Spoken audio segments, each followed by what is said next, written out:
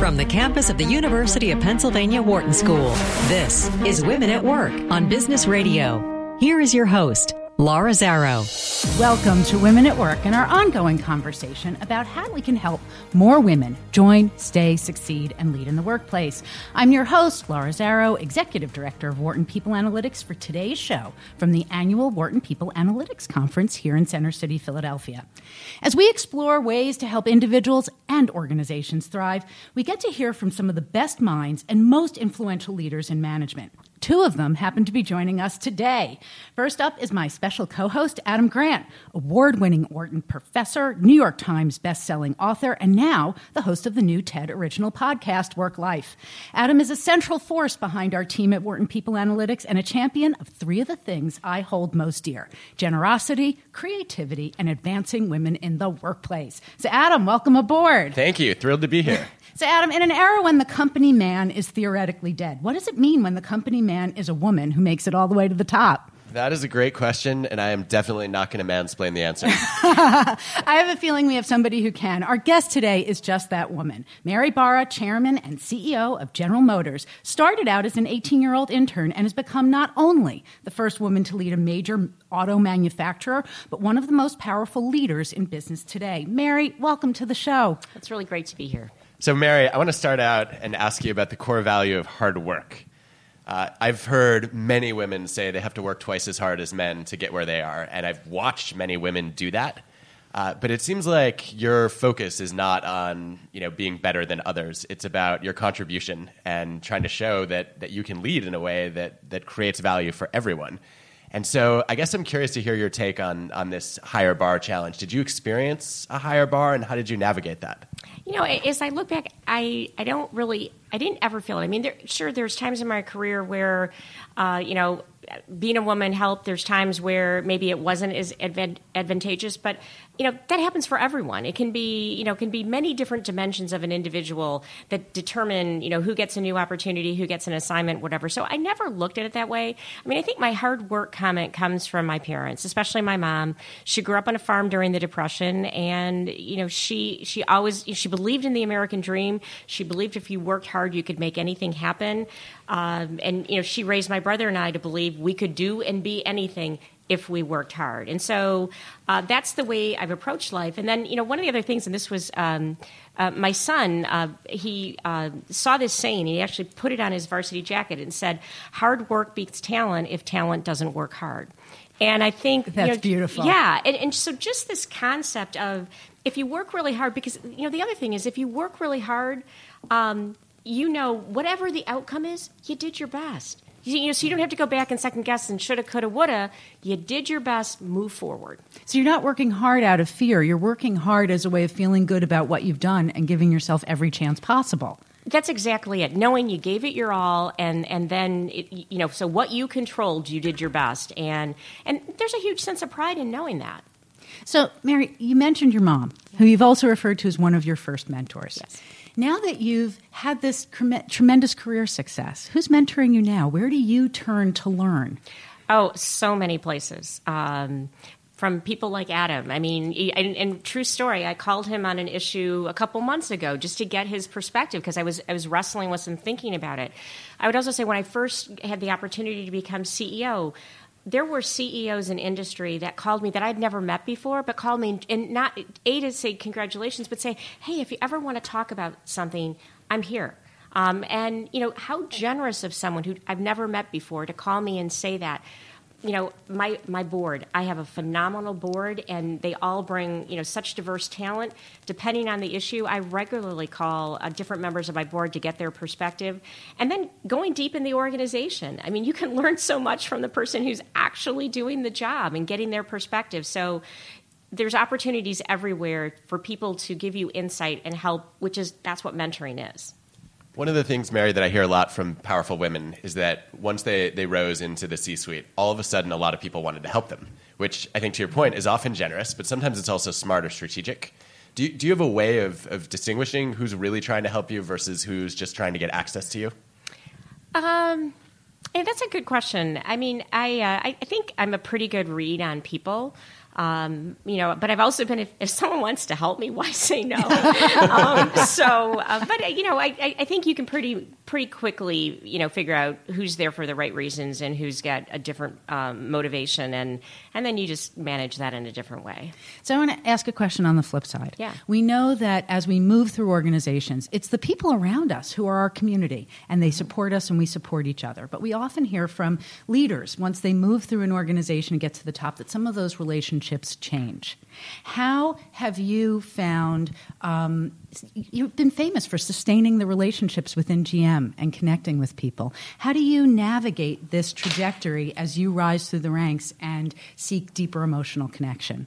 Well, I think as you make those changes, you have to, go back to that network. And these are people that I highly respect. I work day in and day out with, and I consider them, friends in many cases.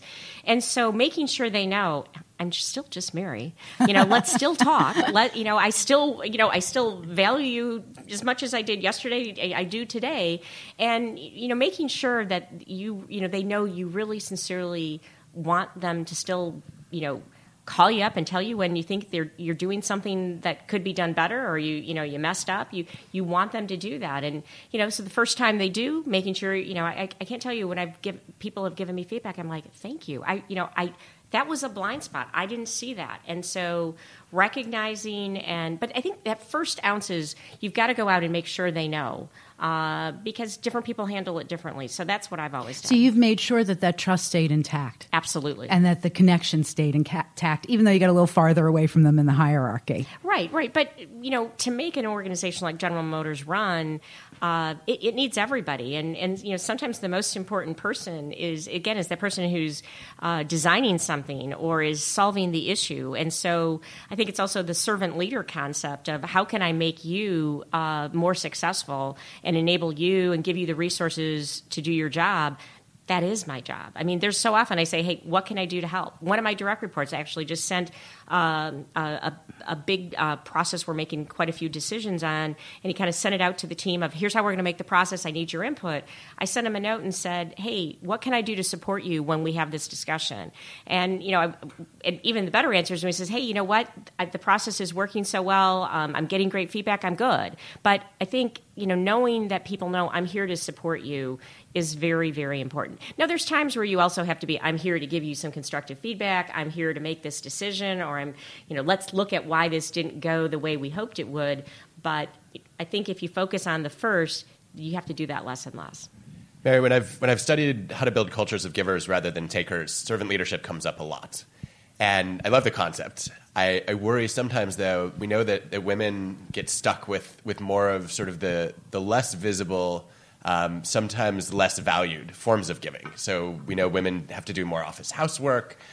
We know that they often get stuck, taking notes in meetings, organizing events, sort of doing the things that are stereotypically communal. And it seems like in order to be strategic and make a big contribution, you need to be careful about that and not say yes to all of those things. So how do you think about setting boundaries while still having that mentality of service?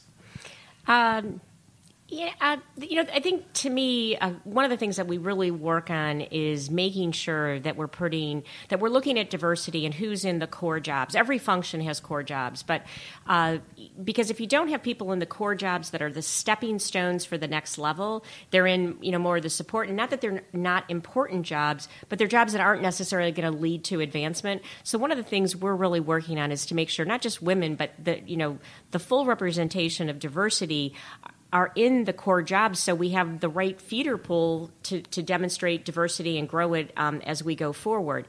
And so that's where I look at it. I worry less about who takes notes. I mean, there's power in taking notes in a meeting. How so? Well, you capture, what's being said and what's focused on. I mean, although good meeting notes are ones that truly represent what happened, and but I mean, just there's sometimes, it's not bad to control the pen. But I would also say, part of it's my personality, and I'm a mom, and I'm a little bit of a neat freak. So, if I'm the one at the end of the meeting that's clearing 3 cups and throwing it out on my way out, I mean, that's just who I am, and I'm not going to apologize for it. I'm not going to stop doing it because I'm a woman and I shouldn't throw my coffee cup away. Again, I don't worry about that. I also hear your inner engineer coming out in that comment. So one of the things that you mentioned in there was about how diversity is being cultivated throughout the organization. And we know that in order to really get traction there, we've got to become aware of our own subconscious biases. How and when did you become aware of yours?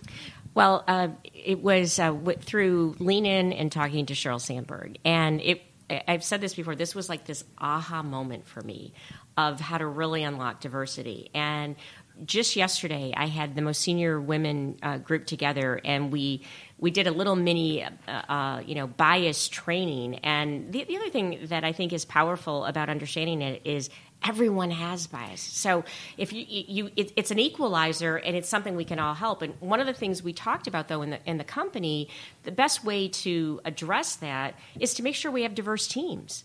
Because if there's a bias about, how a promotion is going to be made, or the type of person based on unconscious bias, if you've got a diverse team making that decision, that's gonna break that down.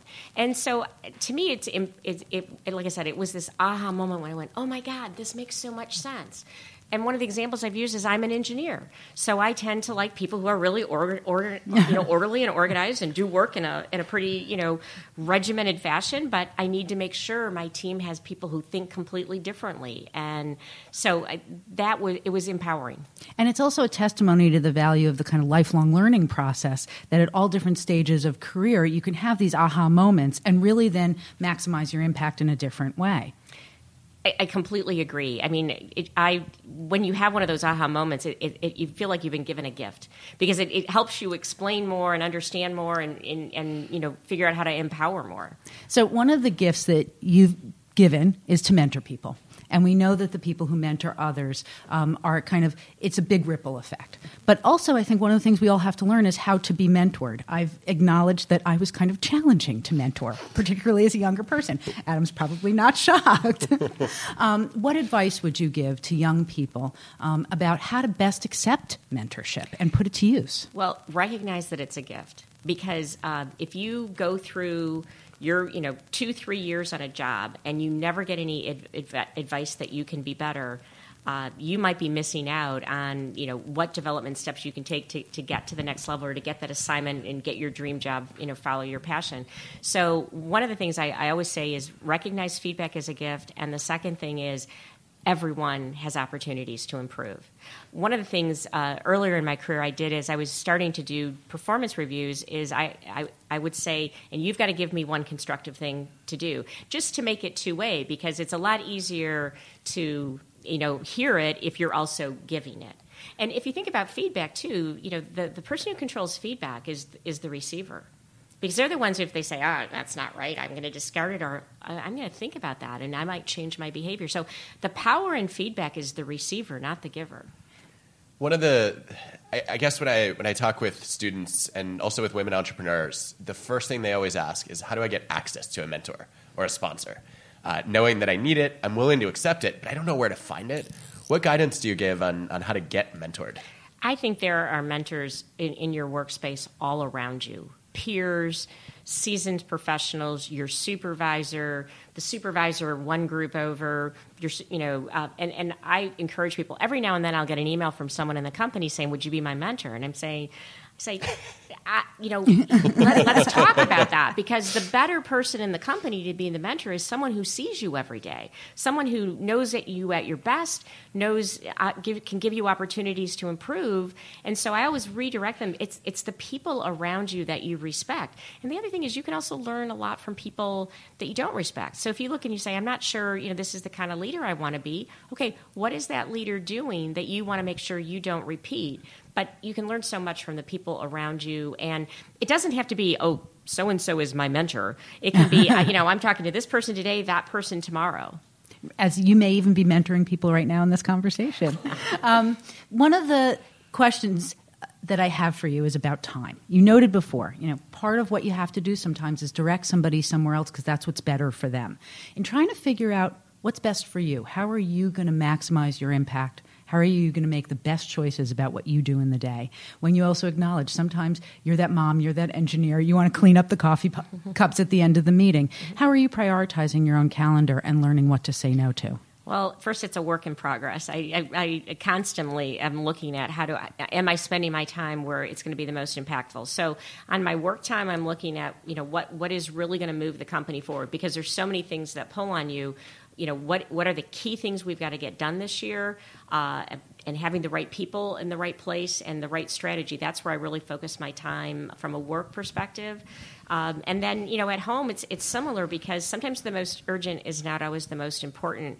And now that I have 2 college-age children, a lot of it is asking them.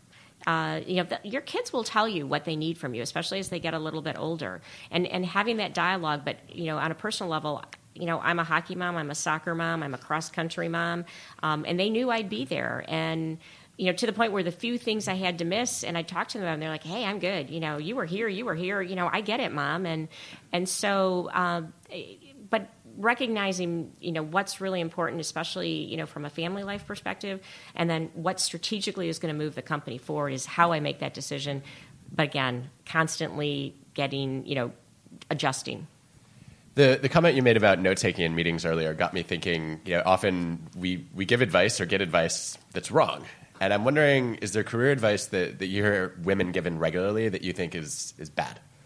I think that different forms of it, but what I worry about is when you're given feedback that it's not you. I mean, be you, be yourself, and you can always... I was given feedback earlier in my career that I needed to speak up in meetings, and that was really good. But I didn't need to start sounding like someone else. I still had to be me. Right. And so the advice that pulls someone too far from that's not really them, I don't think that's that helpful. So if you were an 18-year-old intern now and you were entering GM, what would you be most excited to pursue? What would be your ambition for your time at GM?